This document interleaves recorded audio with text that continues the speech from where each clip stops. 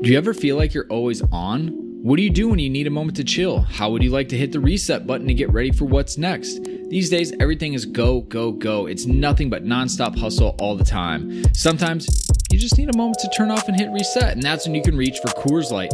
It's made to chill. Look, it's summertime, transfer window is coming up.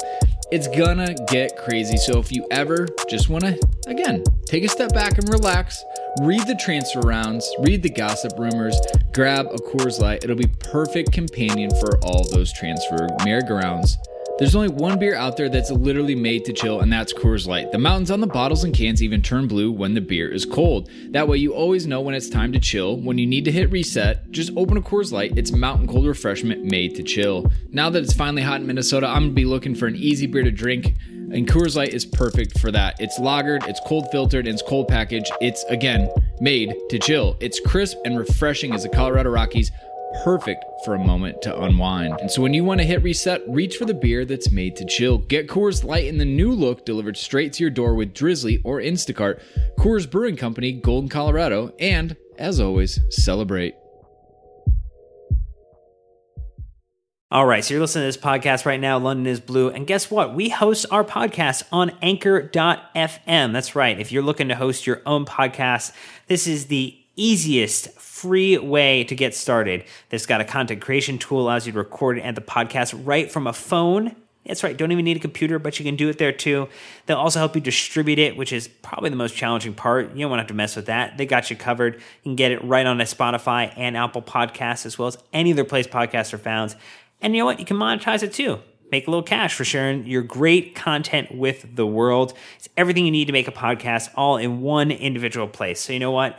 Head over to your app store, download the Anchor app, or head to anchor.fm to get started if you're ready to launch your podcast and make it happen. Hi, this is Ruben Loftus-Cheek. This is William. I'm Mason Mount. You're listening to the London is Blue podcast. All right, Chelsea fans, welcome back. It's me, your long and forgotten host, Brandon, joined as always by the forever present Nick and Dan. Gentlemen, I appreciate the kind words you had for me. Didn't really appreciate the not so kind words you had for me, but it's all fair. I feel like, Nick, this is how we keep each other in check. Well, congratulations for coming back. You know that we here, Dan and I run a really tight ship when you're gone, and I think the reviews were glowing. Dan, I think people really enjoyed our take on the pod. Well, sometimes you have to drop a keeper to send a message, and I think we did that. All right. Well, just to give it some balance, because people are going to treat me like a guest, understandably so. I brought in a guest to help back me up. We've got Naz Nisar Kinsella from Gold.com. Yes, that Naz. Welcome back, man. Yeah, thanks for having me on. I'm not fresh, I would say, after the transfer window. It was tiring, despite Chelsea doing no business. But I'm here and I'm alive, and that's the main thing. Are you just chasing shadows for the last 30 days? Yeah, it felt like it, or it felt like the audience who support Chelsea were like willing me on to find a Jadon Sancho story out of somewhere, and I was like, damn, there are no Jadon Sancho stories. You're like, I checked multiple times. Still nothing, guys. Hey, Naz, what was the one rumor that you got the most tired about writing about? Was it Jadon Sancho, or was there another that you just really hit a wall and did not want to type about anymore? I think it was, Giroud as well, like just the fact that he was kind of in limbo, left us in limbo, and fans want answers on these things, and not being able to have a firm answer until literally the last day is quite frustrating. And then you have, Mertens as well. There didn't seem to be too much in that, even though, Chelsea inquired about him, but then it was like, oh, are they actually going to do this? And it was just a sense of, no, they're not. But yeah, I think that, that does get your optimism up and hopes up that maybe Mertens will arrive. And people are quite frustrated in the end when these deals don't happen, which, is a shame, but it's a calculated gamble, I guess, from Chelsea to not pay over the odds for one of these guys. What was the sense you got from covering this transfer window? Did you feel like, based on what you've been hearing, Chelsea were interested in doing business, or do you feel like they really just didn't feel like it was the they didn't have the right opportunities to do anything. Yeah, I think they really wanted to do business, but especially Frank Lampard, it's nice to have an extra guy in the squad just to kind of give you a boost, even if it's just, 4 goals that they score from now until the end of the season. Those goals might be enough to get you in the Champions League. And, it's good to have a new name in the squad for the players as well, because they're like, oh, this big player's arrived. I better shape up, and it shakes up the dressing room a little bit, especially with the kind of names Chelsea were going for. But unfortunately, it wasn't easy to do these kind of deals. Cavani, I think, was the one that they really pushed on and didn't get done. And then, you've got second-rate players on the market as well. So you look at who Man United have signed, and Odion Ighalo, man, that's not a good player. Might be playing against Chelsea soon, but did Chelsea need a player like that? Probably not. It's just kind of funny going into this. Pedro is still here, Giroud is still here. There's just some names that we thought were good as gone because we hadn't seen him at all. And speaking of Pedro, here he was. So we'll have to see what Frey can do. But we've got a lot to cover in this episode. I'm sure this transfer story will continue to wind itself in throughout the pod. But Nick, today's show, we've got another overall theme coming from you. What are we working with today? The overall theme of today's show, Brandon, is Deuces Wild. Deuces Wild. Oh, gosh. This is... Dan, it's Deuces Wild. I don't know if you heard me previously. Oh, no. We heard you. And, thanks for joining, Nick. And actually, we're going to end the episode early, just for you. Everyone else can stay on the call. I was planning to take off anyway, so you guys have a good show, okay? Okay. Well, I get it, obviously. Topics we are going to be covering, to give a little context to that, is that, Kepa was dropped for Caballero, and how Willie performed versus a normally potent Leicester side. Then we've got Rudiger's big day out. Mason trying to figure out why his performances are driving some people crazy, and obviously a lot more going at it. But real quick, Dan, we do have Apple Podcasts, so show some love to those who showed love to us. Yeah, we got a couple of wonderful ones here. We got Lambda Chai Mac Daddy, great name there, 5-star podcast review for us. Jaja Ganja 420, who, crazy enough, is actually part of the anti-legalization movement. I really enjoyed the fact they called out that they used to hate me, but now they enjoy our Nick and Dan specials the most. So clearly an astute and esteemed scholar. And then Blue as It Gets. Another satisfied customer, Dan, obviously. Yeah, and then Blue as It Gets, who was originally from Nepal, lives in Minnesota now, Brandon's home state, and he said, behalf on me and all fellow Nepali Chelsea supporters, great job. So wonderful 5-star reviews on Apple Podcasts. Really appreciate them. Keep them up so we can shout you out in the next episode. Appreciate that. Obviously on Patreon, kind of a fun little setup. So I'm in Milwaukee, so I got to hang out the Milwaukee Blues. Nick is in Florida. Dan, you were in New York and got to hang out the New York Blues, which was, as you put it, a little pseudo Patreon meetup, because we had a bunch of the Patreon gang able to actually meet up with you at the Football Factory for the match, right? Yeah, the Football Factory at Legends, home of the New York Blues, who, as the song they sing indicates, are in fact full of booze. And it was really great to see Shane, Will, Jadiq, Ty, and get to hang out with them throughout the match. We experienced the highs, the lows. Chad, also your boy from Minneapolis, was there as well. And we really enjoyed the one Leicester fan who came over because the established 2015 Leicester New York Foxes were on the other side of a banner in the Football Factory. And he came over and said, did we score at 2-1 up? And was really probably disappointed when it got leveled out. You got to know better than that, man. It's not over till the fat lady sings. Anyways, just a quick update. We've gotten a lot of this stuff shipped out, scarves and things like that. So, send your appreciation towards Dan. He worked really hard on that, and apologize for any hiccups, as we are not a professional outfit, just trying to hook you guys up as best we can. And Nick, you've got a new fun announcement for the listeners. Hopefully something else they can enjoy and benefit from. That is right. We are doing a partnership in February with 3 Retro. You will know 3 Retro if you've been in the Mega Store, buy all the retro shirts that are in there.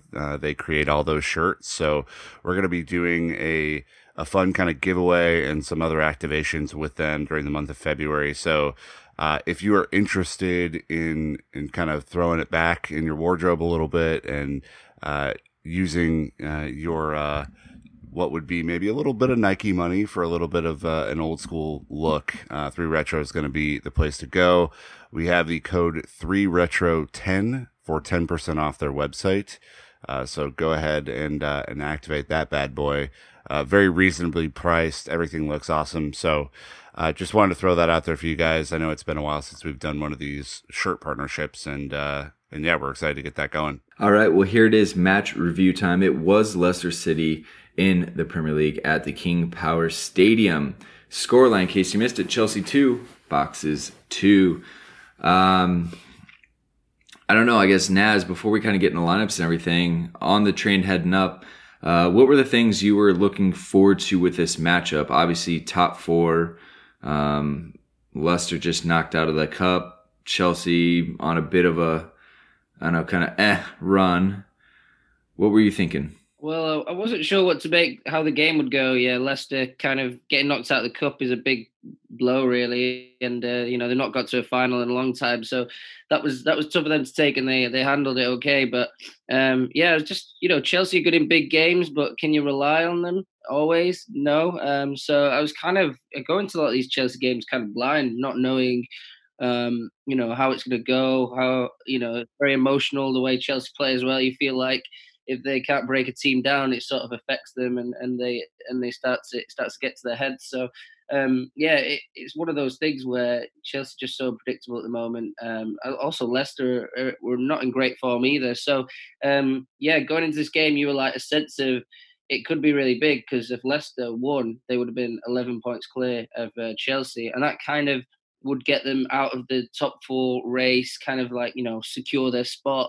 But the fact Chelsea were able to get a point kind of keeps them in the mix, keeps them looking over their shoulders as well, which is important if Chelsea want to finish top 4. If they can suck Leicester down into the rat race, then that's good, I think. Well, I like this little nugget off our goals. I see Rudiger with both of them. We can run through it actually real quick.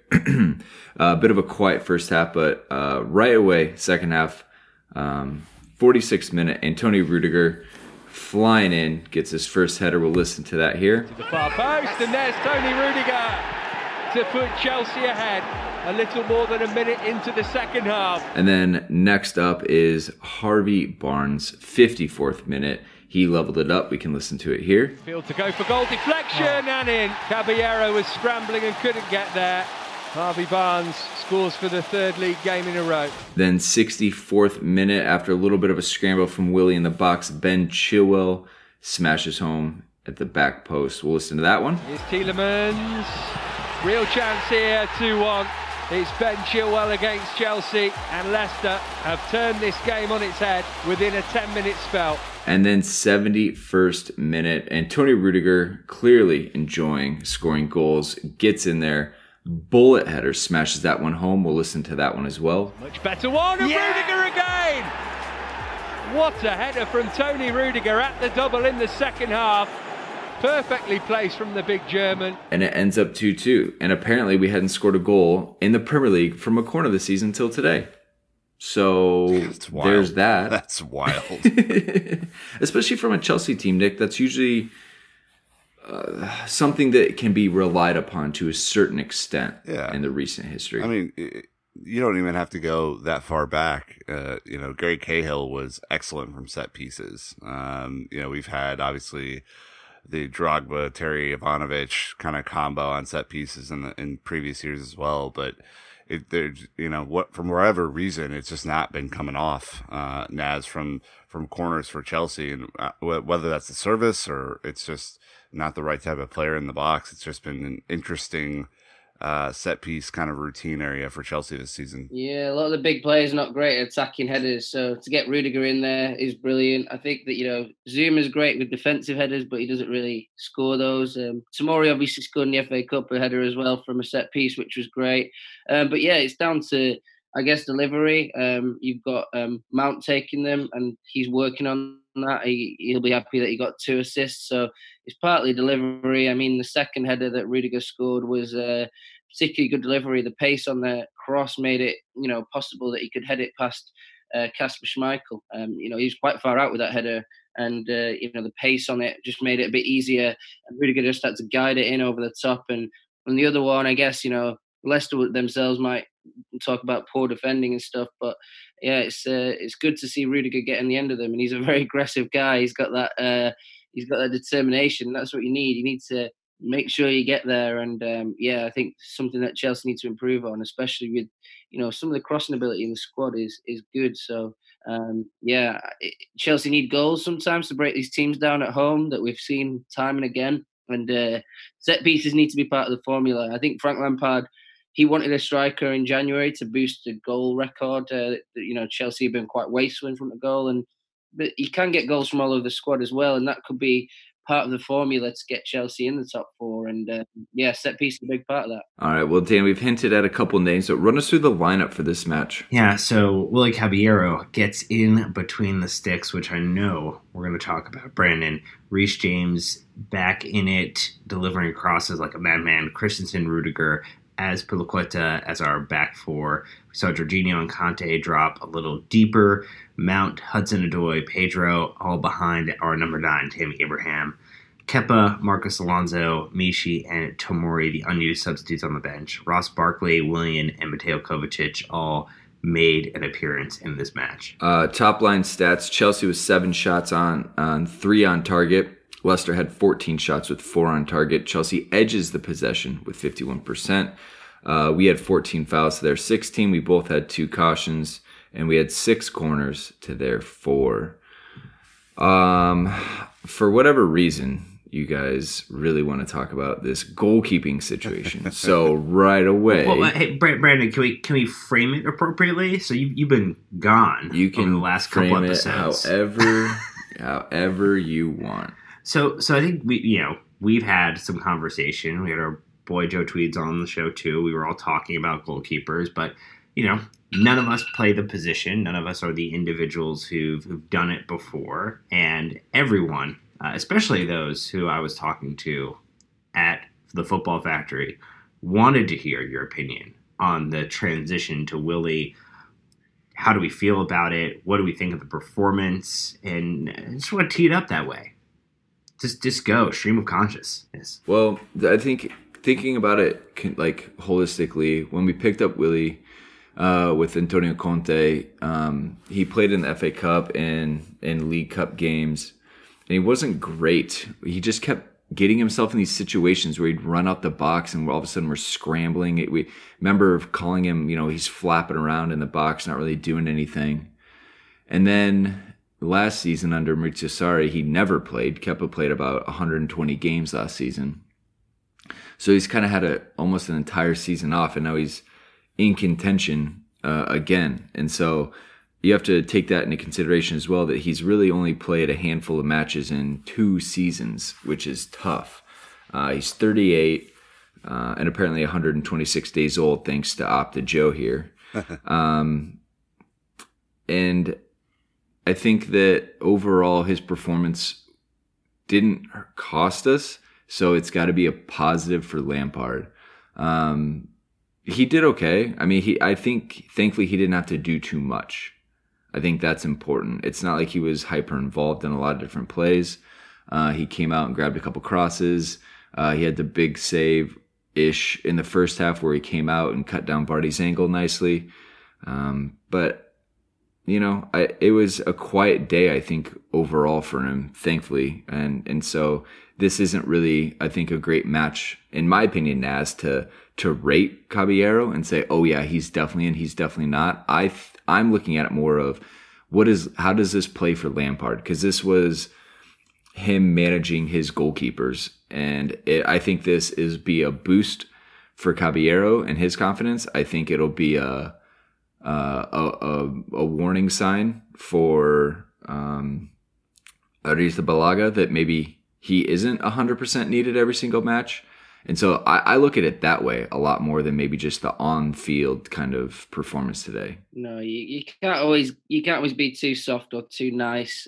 So I think that it was a tough decision, and it was a tough one to take for Kepa, and it will definitely put him in the spotlight. But I think you're right. Caballero, he didn't have much time before the game, so it's kind of hard to judge him. Maybe he's sloppy on the Chilwell goal, but I think that it's one of those where it does send a good message through the squad. It sends a message to Kepa. I mean, I'm guessing Kepa's going to come back in against Man United, against Spurs.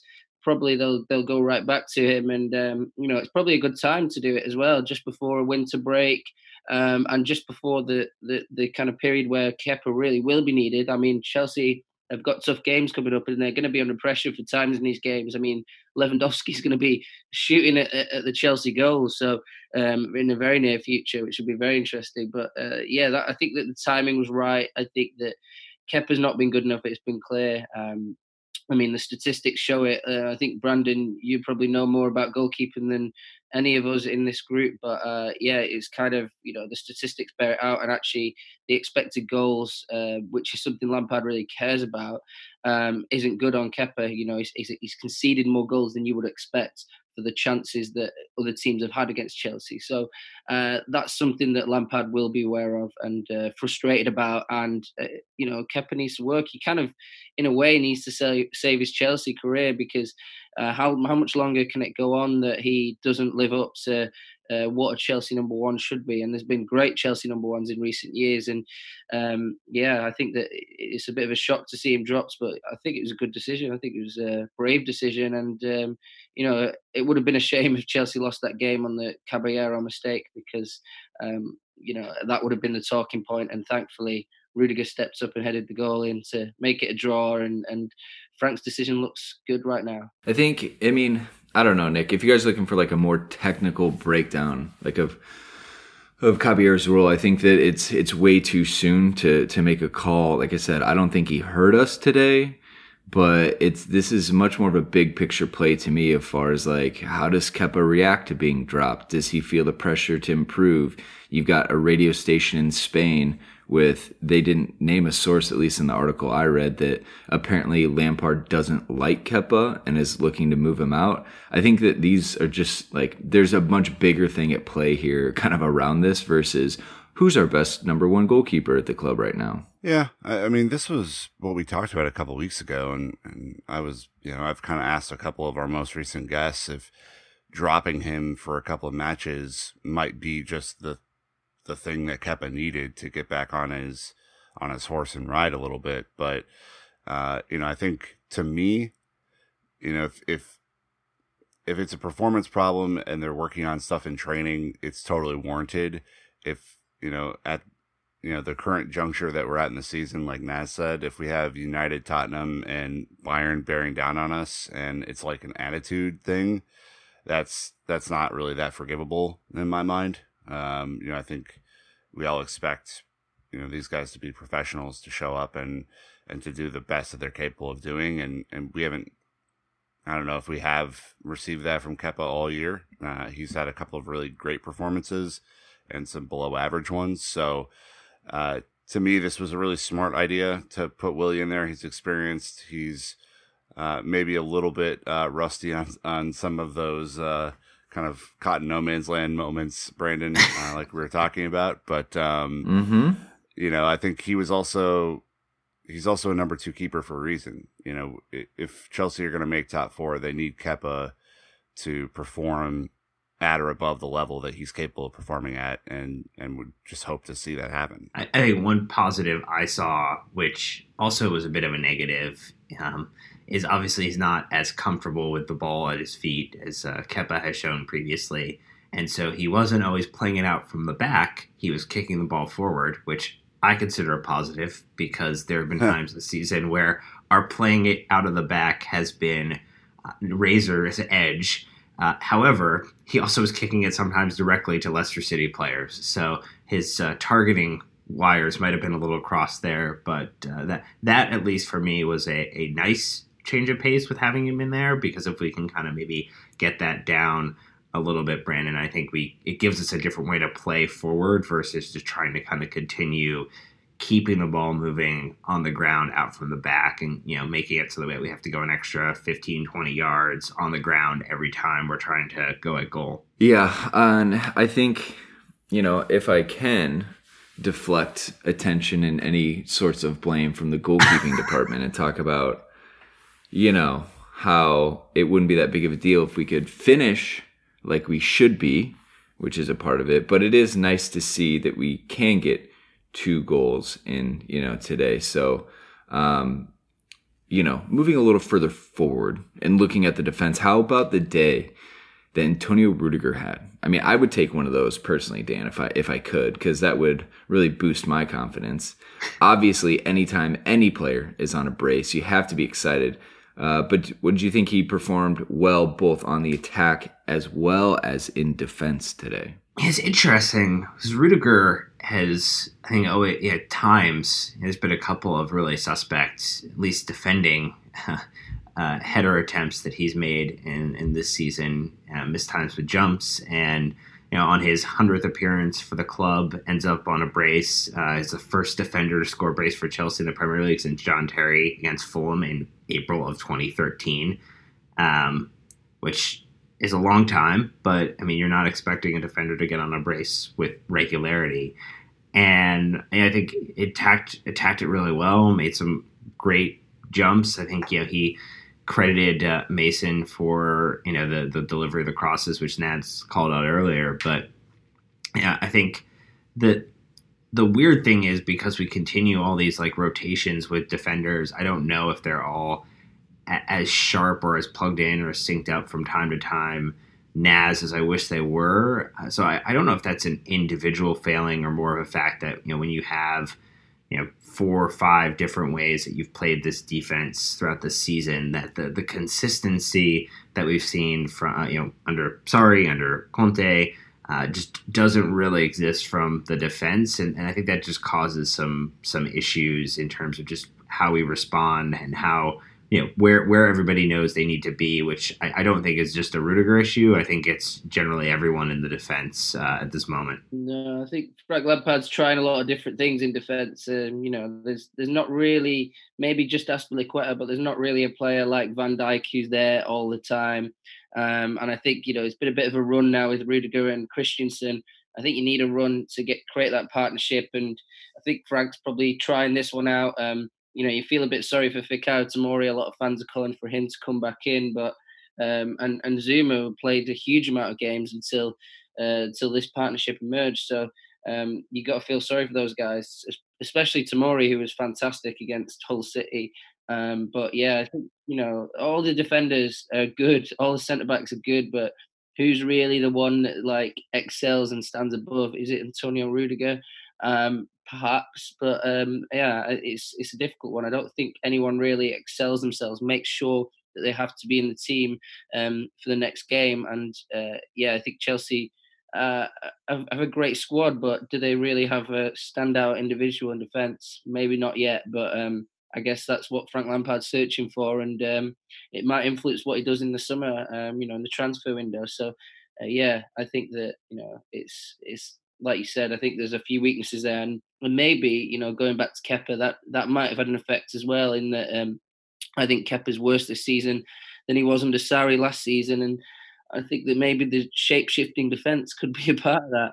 I retweeted that actually last night. Clayton Bierman had said something to the fact that continuously changing that center back pairing, and it's not an excuse, but it's definitely something that affects the partnership. I mean, Nick, it's classic that some of the best teams in the world have a settled defense. They know who their backline is going to consist of, and that partnership with the goalkeeper has been settled. I mean, Petr Cech spoke 5 languages. I mean, he knew every single way to move and position the guys in front of him. Kepa, a little bit of English, definitely a lot of, Spanish from there on out. His communication abilities to Reece James, Rudiger, Christensen, probably not as good as it is with Aspie, obvious, and Marcos Alonso for obvious reasons. And I just wonder if that's part of it too. And, kind of also bring this in. I'm still really surprised Andreas Christensen is getting this kind of a run. It came out of nowhere. I don't I didn't see it coming. So again, the partnership with the center backs is definitely important, but it's important to have a settled back line and know who your best 4 defenders are in this case, because we're playing a 4-back set. Right, and we still don't. I think is the takeaway. I mean, this is why, to me, stats need to be married with an eye test to really make sense of it all, because, sure, Leicester had 14 shots and only 4 on target, but Harvey Barnes missed the easiest goal of all time yesterday, which would have put Leicester up. And, Willie was kind of stranded in no man's land on that goal. So, that, besides the handful of shots that both teams did not take advantage of, the defense was not rock solid yesterday by any means. I actually think Christensen outperformed Rudiger from a defensive point of view. Obviously, Rudiger is man of the match and all that kind of stuff because of his goals. But yeah, I think we're all kind of saying the same thing here, which is, ahead of this crazy stretch of matches that Chelsea are about to go on, and against some pretty, well, at least Bayern's a pretty impressive attack. United and Tottenham might leave a little to be desired there, but Chelsea have to figure this out, because top 4 chances are really dependent, at least to me, on our defense not leaking goals that we shouldn't be leaking. So, yeah, I was a little disappointed yesterday, to be honest with you. I thought that the fullbacks played pretty well. I thought the center backs had some not so great moments. I guess, I don't know. I guess Dan and Naz, I'll open up if you guys want to jump back in on any of it with it. But to provide some stuff for you guys. So Rudiger had a nice little tweet after the match. Good to score 2 goals, but I would have preferred the away victory. We have to take the draw and keep working thanks to the away support. #hustle.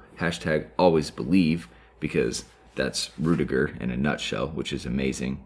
And his stats on the day were 2 goals, 2 shots. So good day out. 81 touches, 69 passes, 55 of those were accurate. So a solid little 80% accuracy. Won 6 duels. Had an interception, 11 recoveries. I mean, he was active. He was definitely bright, especially when you knew Leicester were going to be running in behind as much as they could. But again, anything else, like from a defensive standpoint, that you guys want to touch on? I guess I can throw to Naz first. Yeah, I think what's tough when you defensively going up against Leicester City is that their pressing system is amazing. This is why they're really high up the table, and this is the basis of Brendan Rodgers' football. And Azpilicueta made a lot of mistakes in possession, I thought. So he's good in his 1v1 duels and stuff, but he still looks a bit awkward on that left side. He's not as good as he was back under Mourinho when he played there, in my opinion. So he gave the ball away a lot, and Leicester sort of targeted that. And then Christensen had a good game, but he made a big error late on. It gave Johnny Evans a big chance as well. So that could have been a goal. It probably should have been a goal, and Chelsea would have lost the game, and the picture would be very different, and it would be a lot worse. So Chelsea did get away with things a little bit at the end, I thought, and I think Frank Lampard was very happy with the first half, and a lot of the good stats that come out of the game come from the first half, but in the second half, it was really Leicester who were pushing. Chelsea were making mistakes in possession. That's why we had this substitution. Barkley coming on for Tammy. I don't think it was Frank sending a message over a lack of striker being signed. I think Frank's too pragmatic to do that. I think it was clear. I think it was just the fact that they couldn't keep the ball against this pressing team. So, those were some of the things that I spotted. And I agree with what Nick was saying, that, Rudiger, he got the 2 goals, and that's fantastic. And they were, especially the second one was an unbelievable header. But defensively, he had his own weaknesses. Reece James as well, unbelievable crossing the ball. We all know that. I mean, it is something we can say time and again, and it never gets old. But sometimes defensively, I think he's still learning the game. He is making the biggest step up out of any of these youngsters. Going from a relegation threatened Championship team to Chelsea, whereas Mount was at least in a promotion battle with Tomori, and Abraham got promoted. So, big step up for him. And sometimes you see it defensively. Yeah, I think that's a really good shout with the Reese, who continues to impress from his delivery of balls, and at a certain point will start having someone feast on those regularly and convert those opportunities. I guess, I know that, Nick, you're kind of saying you're disappointed. I guess on the whole, Leicester have been either the second or third best team in the table, have scored the third most goals in the Premier League, have conceded 26 in total, 24 before yesterday.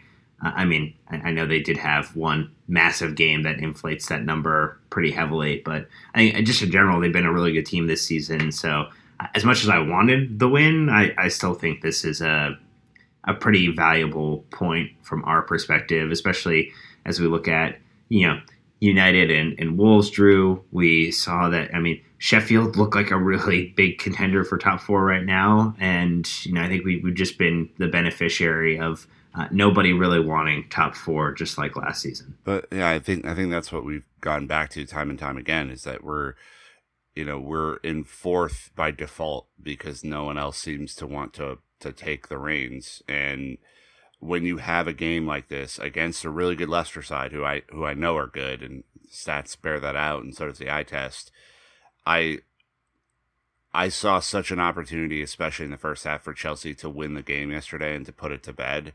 And we've all looked at February as this huge kind of inflection point month for the club and where they're going in top four. And if they would have won yesterday, especially after all the signing or no signing drama and all the other stuff that's happening, it would have just been a huge statement of intent. And the win was there. It was. There were a few really solid chances that will not go down as shots on target in the first half that, should have gone into the goal. And if you convert at a higher rate, Chelsea is easily top four, and probably the I would say the top four is set for the season. But it's, it's the only thing that makes me feel like we're not going to be top four at the end of the year is this lack of converting these beautiful chances that are happening almost every game. Yeah, I think it definitely, as we can already see, it all comes back to one player doesn't solve this. It's all connected, right? From the goalkeeping to the defense, we'll get into the midfield next. But then the attack, like all of these pieces have to work together. And I think we've probably more than most teams have, because we've had more managers than most teams, have gotten to see, Ancelotti focus on the attack overwhelmingly. And then you have Mourinho and Conte who will focus on the defense meticulously, because there's different levers that you can focus on to push and pull in these matches and in these teams to focus on to get the results you want. And I'm still trying to figure out where Lampard falls on that spectrum. And I haven't quite nailed it yet, because there's been times at the beginning of the season when we were embarrassingly bad defensively. And then there were times that we've been fantastic going forward. We've kind of settled in the middle to, well, our defense isn't as bad, but it's not great. And our attack isn't as good, but it's not where it needs to be. So I think this next conversation will be pretty interesting, especially since a lot of it involves Mason Mount and kind of a lot of things around that. So we are going to take a real quick break. Thank you to the sponsor for supporting the show financially. We will be right back. Okay, so as I was rambling on a little bit before, another player that we should spend some time discussing, and obviously because it's kind of the other part of the team that we haven't touched on, is Mason Mount. He has started to drive some very strong opinions amongst Chelsea fans. So even though the midfielder has 2 assists, well done, he seemingly still wasn't playing at a high enough level for some. He's hit double-digit goal contributions in the Premier League with 5 goals and 5 assists. What are your thoughts about Mason's transition to the first team, as well as maybe his performance today? Yeah, I think the people are right that he is struggling. I mean, that's quite clear. He's had some poor performances lately. The goals are drying up. So the assists coming yesterday were probably quite big for him, and maybe take a little bit of pressure off him and keep the numbers high. because a lot of people look at Mason and they see numbers, but you've got to remember Mason Mount is kind of really sacrificing himself for the team a lot as well. So a lot of the work that people don't notice, that you don't really see on TV, is the way, and this is what is one of the best in the league at, actually, is the way he presses, the way he blocks passing lanes if they have the ball, say high up the pitch and they're trying to pass through the midfield. Mason Mount is constantly adjusting to block these balls through the middle, to sort of, you know, win possession back, and he's very, very good at that. And I think Frank Lampard does use that a lot, you know, defensively to help the team out. But then you'd like thinking, oh, why is this number 10 not creating as much? Why is he not, you know, as much of an influence? Why is he not as much of a goal scorer?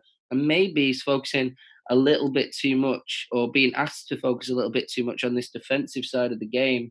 So I think that sometimes works against Mason Mount and people's perceptions of him, because they just want a number 10 who, you know, is super creative, scores goals. And that has dried up a little bit. I mean, he's not really scored a lot in recent times. There's a couple of chances yesterday. I mean, there's a moment in the game that really sums up Mason Mount. It was in the first half, and Mason won the ball back off, I think it was Maddison, close to Leicester's box, and then he sort of played it wide to Reece James. Reece James crossed it in, and Mason got on the end of it. And you know, he got on the end of a ball that he kind of set up, but then he wasted the chance. And that kind of sums up Mount, in that he was all over the box, and you know, it can probably make it a little bit hard for him to finish, because he's busting a lung to get in there. He's being frantic, winning the ball back, and I think that shows what's good and bad about Mount. And yeah, I mean, I think that his confidence is fine. I think that he can handle this criticism that he's got, and Frank will stick by him. But yeah, I think he's going to be under the spotlight for a while with the fans, and it's a shame that people are getting on his back. He's a young player. This is the first time at this level, and I think that people are treating him a bit like Jorginho last season, calling him the manager's son. You know, a manager clearly likes him, but yeah, a bit harsh. It was harsh last season, and it's harsh this season. No, yeah, I think the only thing I would add to that, because I think Naz made an astute point there, and I think it's probably where a little bit of my frustration has come in recently with Mason, is that he does the hard parts really well. He presses. He clearly expends a ton of energy in matches. He is, I guess, unselfishly playing, you know, a lot of different roles for a team that needs it all to work appropriately. It's just like when the final moment comes, or that kind of final opportunity to have a goal impact, it seems like it's just not coming off for him. And I guess, Brandon, to me, like, that's, as a fan, it's frustrating. I know what he's trying to do. I know how hard he's working. So I don't think those things are mutually exclusive. But it's like the one yesterday that he skied it over the bar, even though he was offside. It was like, dude, you did all the hard parts. You know, it's like the easy part is just putting that thing on frame.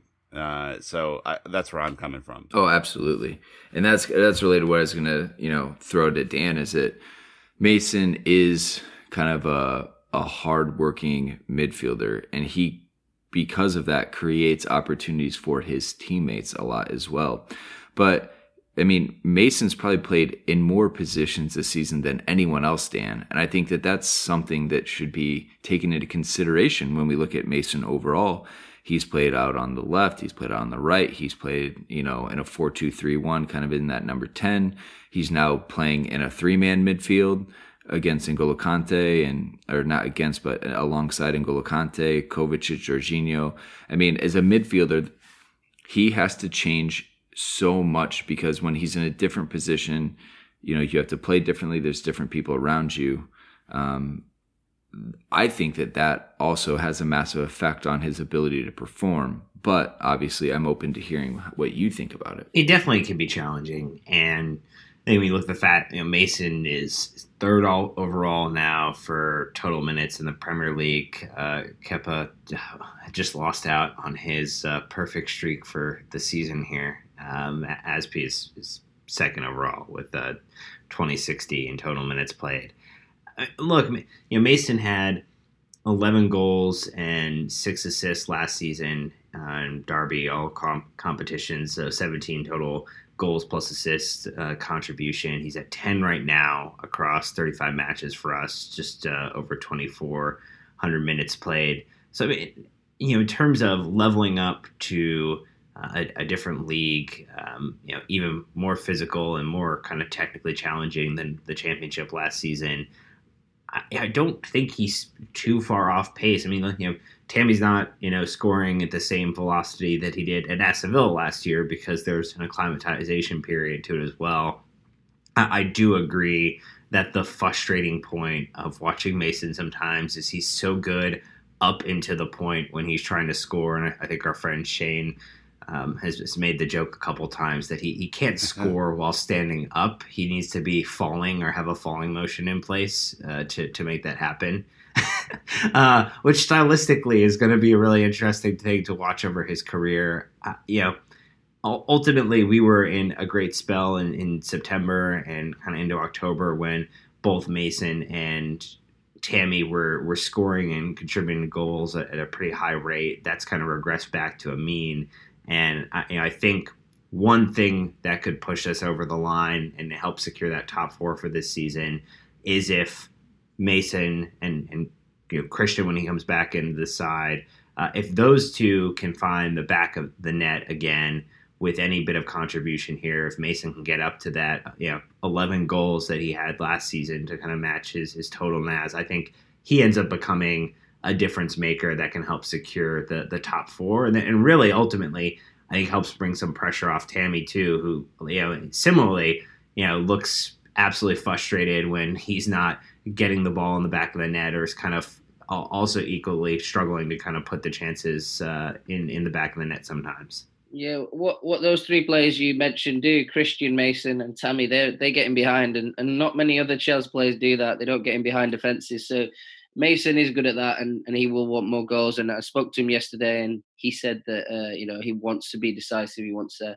make things happen on the pitch, and that's why the assists meant a lot to him yesterday. So I think that's important for him. 11 goals is where he feels he should be getting, the sort of numbers, and that would make a massive difference. Chelsea, I mean, Callum Hudson-Odoi doesn't really run in behind and get on the end of things. So that's why Frank Lampard got so excited about that Callum Hudson-Odoi Burnley goal. He was like, that for me, that's better. Lampard was like, for me, that's better than when he beats a man and hits it from 30 yards. He preferred that tapping goal because they all count, and he needs to learn that, Callum Hudson-Odoi.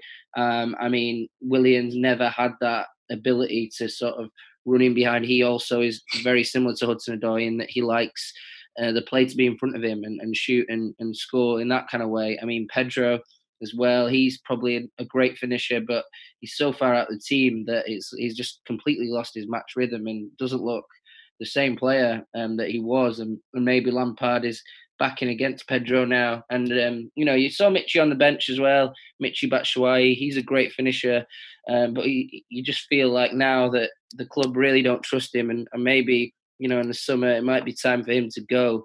I think Tammy was poor yesterday because of, I guess he's only trained for 2 days and he's in a lot of pain, playing through the pain. And it kind of showed he didn't play well. But I think, Tammy is a guy you can trust, and he is so positive. And I think that, he'll come back after the international break. He's head to Dubai on holiday, and he'll come back refreshed and, fire a few goals. So I think that's kind of the situation at Chelsea with the finishing problems, is that, across the board, there's not really enough reliable goals, and Tammy shocked everyone. And maybe if, like you said, it'll level out. If he doesn't score a few goals, it'll level out to what people expected. But he's been a revelation this season, and, he's so important that they had to play him injured. That's crazy. It is. It's unfortunate, right? Because to get the best out of him, you want him to be healthy, you want him to be at peak kind of fitness and everything. And right now, I think Lampard's even came out and said we're asking him to play through the pain, which is not when you're going to get a player at their best. But Naz, we got a 2-week break. All right, the players get to go off unless you're Liverpool because they have to play against Shrewsbury in the Cup replay. But it's going to be good for them to go take a break after this crazy intense period that it's been, obviously, over the holiday time, which we all knew about. And so we'll see how it works out for everyone. But here we go. We're going to roll into Frank's post-match reaction, again, available in the Fifth Stand app, and see what he had to say. Well, it was a hell of a game to watch from on high, ahead, behind, at the end of it all. What do you reckon? Fair enough, a point? Probably. First half we were better. And I'm not sure the chances necessarily said that, actual shots, but we were better. We were better off the ball. They struggled. We worked a lot on our press in the week. The lads did it well. And then we had chances, and it was a little bit of a feeling of late where you kind of go, come on, Reece is crossing great balls. We're there, but we're not finishing blocks, etc. But the half-time message was just believe, because we were going well. And then obviously the second half was different. We weren't so good, but we deserved for sure the point. I think it was a fair result. That midfield, particularly in the first half, was I imagining it, or was N'Golo a bit deeper and Mason a bit more forward? Yeah. You do something with that triangle there. It seemed to make them both look like them both at their best. N'Golo doing what he does, and Mason a bit more like maybe September Mason. Yeah, you didn't imagine it. Right. That's right. That's how we worked in the week. I think when you come up against quality like Leicester, and Maddison wants to come and get balls in pockets, and so does Barnes and so does Perez, it was imperative that we didn't leave midfield areas open. So NG goes there, does that. He can do that role alongside Georgie, and it meant Mason going up, because Mason's disciplined and does a lot of unseen run in and covering passes and passing lines, and him and Tammy, their role was to do that, and the wingers also had to be disciplined today. But first half I thought they were all really good at it. Just in terms of some of your selection decisions, obviously people are going to make a lot about the keeper. Could you tell us a bit about that, and in terms of what you were planning? I presume it's something to do with pressing, with Willian coming on as the forward late on. Yeah, well, the goalkeeper one is, with goalkeepers the decision is always a bit tougher than an outfield player, because there's a lot that goes with it, particularly when someone's a number one and seen as a number two. Willie's been fantastic in that role, and it was just one for me of a change, maybe on some things lately where Kepa will be honest and say made a few mistakes. I have to have everybody in the squad, whatever position they are, ready, feeling that they can get in if they do the right things and train well, and Willie's certainly done that. So that was just a decision for today. The Willian one was Willie originally came on the left, and then I felt Tammy hasn't trained a lot in the last sort of 10 days, so Willie being in that sort of role that I just mentioned about Mason, and then Ross coming on and being similar, I thought it worked for them, and we just needed to be better on the ball later on in the game. That's, I think, where we kind of allowed them their couple of late opportunities. Now, no replay, thankfully. So are you all getting away, your staff and players, and then a week to build up for Man U, something like that? Yeah, they've got time to go away for a few days. That's what the breaks is there for, and I agree with it, because the players put in a lot, the staff put in a lot. I'm not going anywhere, but I will take my mind away from it for a few days. Probably watch all the games later on and tomorrow, but a little bit of a break for us all, and then a long week going into Manchester United, because it's the Monday, so we do have that bit of extra time. They'll have some rest, then they'll work hard. Just one quick final one. Wolves and Man U play each other. Tottenham are playing City tomorrow. At the moment, 7 points clear of that trio of teams. So that's still a healthy cushion. Yeah, it is, and we all know, any person who follows us, all of us that work here, the players know that we could have more points for different reasons. Every manager will probably say that, but at the same time, we have to say, with the young players that we've had come in, the fact that we're in that position, we must look at the positive side of it now. The break comes at a nice time to say, okay, let's have a small reboot, have a break, come back and say, right, let's be determined, do everything we can on this pitch to try and get ourselves in the position we want to be come into the season. All right, so Nick, obviously Lampard touched on a lot of things, talking about is a draw a fair result, talking about his midfield. Obviously, they're going to talk about goalkeeping situation, because that's a fun one. But, he seemed to say that a draw was fair enough, but he didn't seem thrilled with a point. No, I mean, two teams that are about the same level, a lot of, very similar statistics in the game, a few missed chances for both teams. Naz, I thought the draw was a fair result. If not, then maybe Chelsea got a little bit lucky to have the draw based on the second half. Just want to get your thoughts on that. Yeah, I think it was fair. I think, the big chances for Leicester did come at the end, so you might have thought Chelsea risked losing the game. But, overall, in the chances created, there were large spells that Chelsea dominated, but football isn't always something you get what you deserve out of it. And I think both teams were quietly happy about the point. You could say Chelsea had a lead and lost their lead. You could say Leicester had a lead and lost their lead and missed chances as well. Looking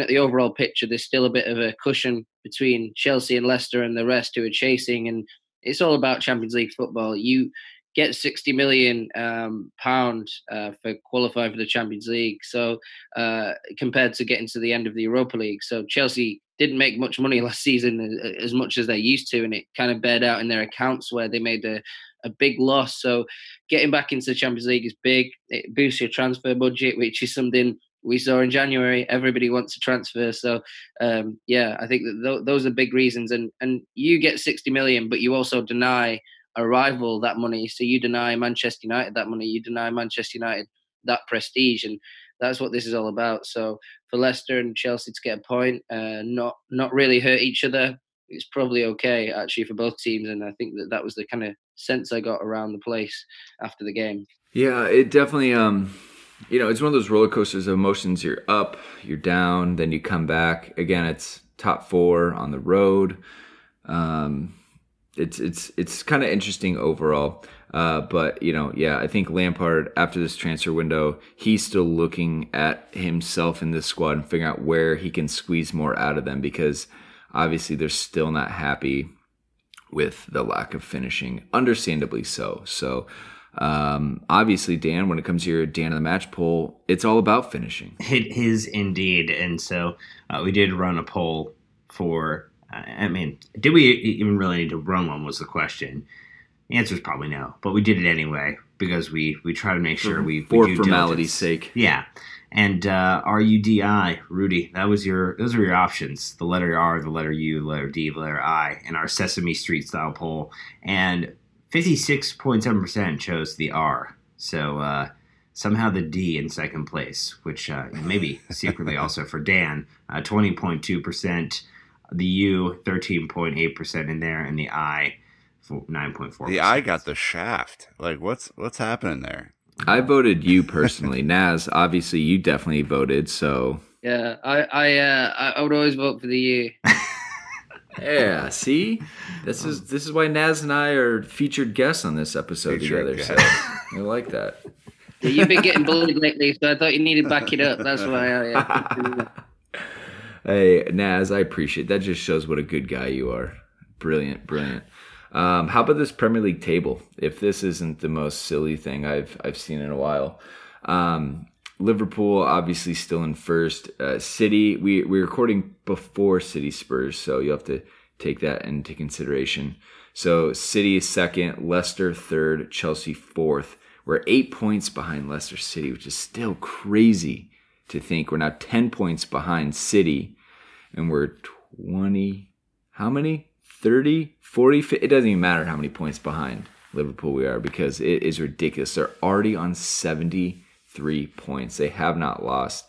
Naz, I am trying to ignore their season as much as possible because I don't want to see them win. I know it's going to happen, and I know it's a really good season, but I'm just putting my head in the sand.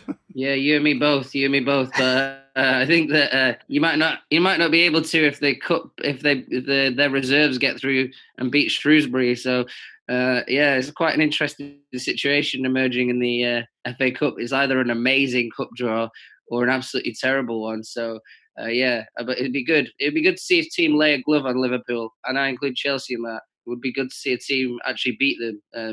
They've won every game except one, which they drew. It's a stupid points total, and they are clearly so determined to win the league. But it's time. It's time somebody did some damage and at least sent a message ahead of next season that we're here and we're going to have a go at you. So it's a crazy table. It really is. I mean, Arsenal are still in the bottom half of the table, and there's so many teams competing for the top four. The points are really spread around this season, and I think that Chelsea have been a little bit lucky that you're looking below them, and those teams have just been so poor this year. It's probably helped the transition. It's made the gamble of having a transitional season sort of really work, because Chelsea, if they get top four, then they'll be happy. It doesn't matter how few points Chelsea have, as long as they're finished 4th, then it's going to be a great season. Right, because the teams below them are Sheffield United in 5th. All right, and obviously if Spurs somehow beat City, they can jump up to 5th. But as it stands, Sheffield in 5th, United in 6th, Wolves 7, Spurs 8, Everton 9, Newcastle, Southampton, Arsenal 12th, Crystal Palace, Burnley, Brighton, Bournemouth, Villa, and relegation zone is West Ham, Watford, and Norwich City. West Ham dropped That's into an interesting the relegation zone. Oof. Yep. It's an interesting table. I mean, Brighton are keeping their head above water. Southampton, they went from losing 9-0 to winning many matches all of a sudden. Arsenal still abysmal in 12th. I mean, it's just a weird table again this season. Sheffield. I mean, Naz, is there any chance he wins manager of the season? They get top half of the table? He should. I mean, they're fantastic. And Frank Lampard, in his press conference, is quite interesting. He was talking about, it was a really tense press conference before the Leicester game. And it was quite unusual because Frank's usually very, keeps his cards close to his chest kind of thing. But before the Leicester game, he was very open about the table. He was open about not being happy at a lack of transfer business. And the first team he mentioned was Man United, but as a threat to Chelsea. But the second team he mentioned before Tottenham was Sheffield United. So it just shows you how good they are, how well managed they are. And they're playing with the same team they used in the Championship. So it shows you that the Championship is a good division now. And it also shows you that Chris Wilder's doing a fantastic job and probably doesn't get the praise he deserves. But yeah, they've signed Sander Berg, who Chelsea quite liked. Yeah. And that's a player you wouldn't expect to go to a team like that. And I mean, that's something that Frank Lampard's a little bit concerned about. Man United have Bruno Fernandes. Okay, they signed Odion Ighalo, who is way below the standard, but getting Fernandes is a good signing for them. And Wolves did some business and Tottenham did a couple of bits as well. So maybe the picture will change a little bit and there'll be a bit more pressure on Chelsea as the season goes on. But it's just a weird table. I mean, Chelsea are closer to Norwich City than they are Liverpool on points. I mean, I don't want to depress you guys, but that's the way the table is, unfortunately. It's going to be very interesting when Sheffield United, at minimum Europa League next season, my guess will be hosting European nights at Bramall Lane. That will just be absolutely crazy. Yeah, it's exciting though. I would call out Naz's point again about this season is making Chelsea's transition so much more comfortable than what it could be and what it probably should be. But we got to take it and we got to run with it because that is how it's going. So again, Naz, huge ups. Thank you so much for joining us today. It's always a blast to get to talk to you, and obviously we'll continue to retweet and put your stuff out there because we love it. Well, yeah, thanks for having me on, and I can share this pod with my girlfriend because she's a Leicester fan, so that'll be cool. I mean, I knew you had a source, but geez. Good. Well, Dan, Nick, gentlemen, long lost heroes that I haven't been able to hang out with, thank you for letting me back in the fold, even though that iTunes review clearly stated that the Nick and Dan show is what they wanted. It's our new spinoff. We're fine. Hey, I'm all about it. Sweep season, baby. Sweep season. All right, listeners, thank you so much for joining us for another episode. Again, get in contact with us if you have any questions, ideas, or comments. We'd love to dig in and continue the discussion. But as always, Chelsea fans, you know what to do. Keep the blue flag flying high.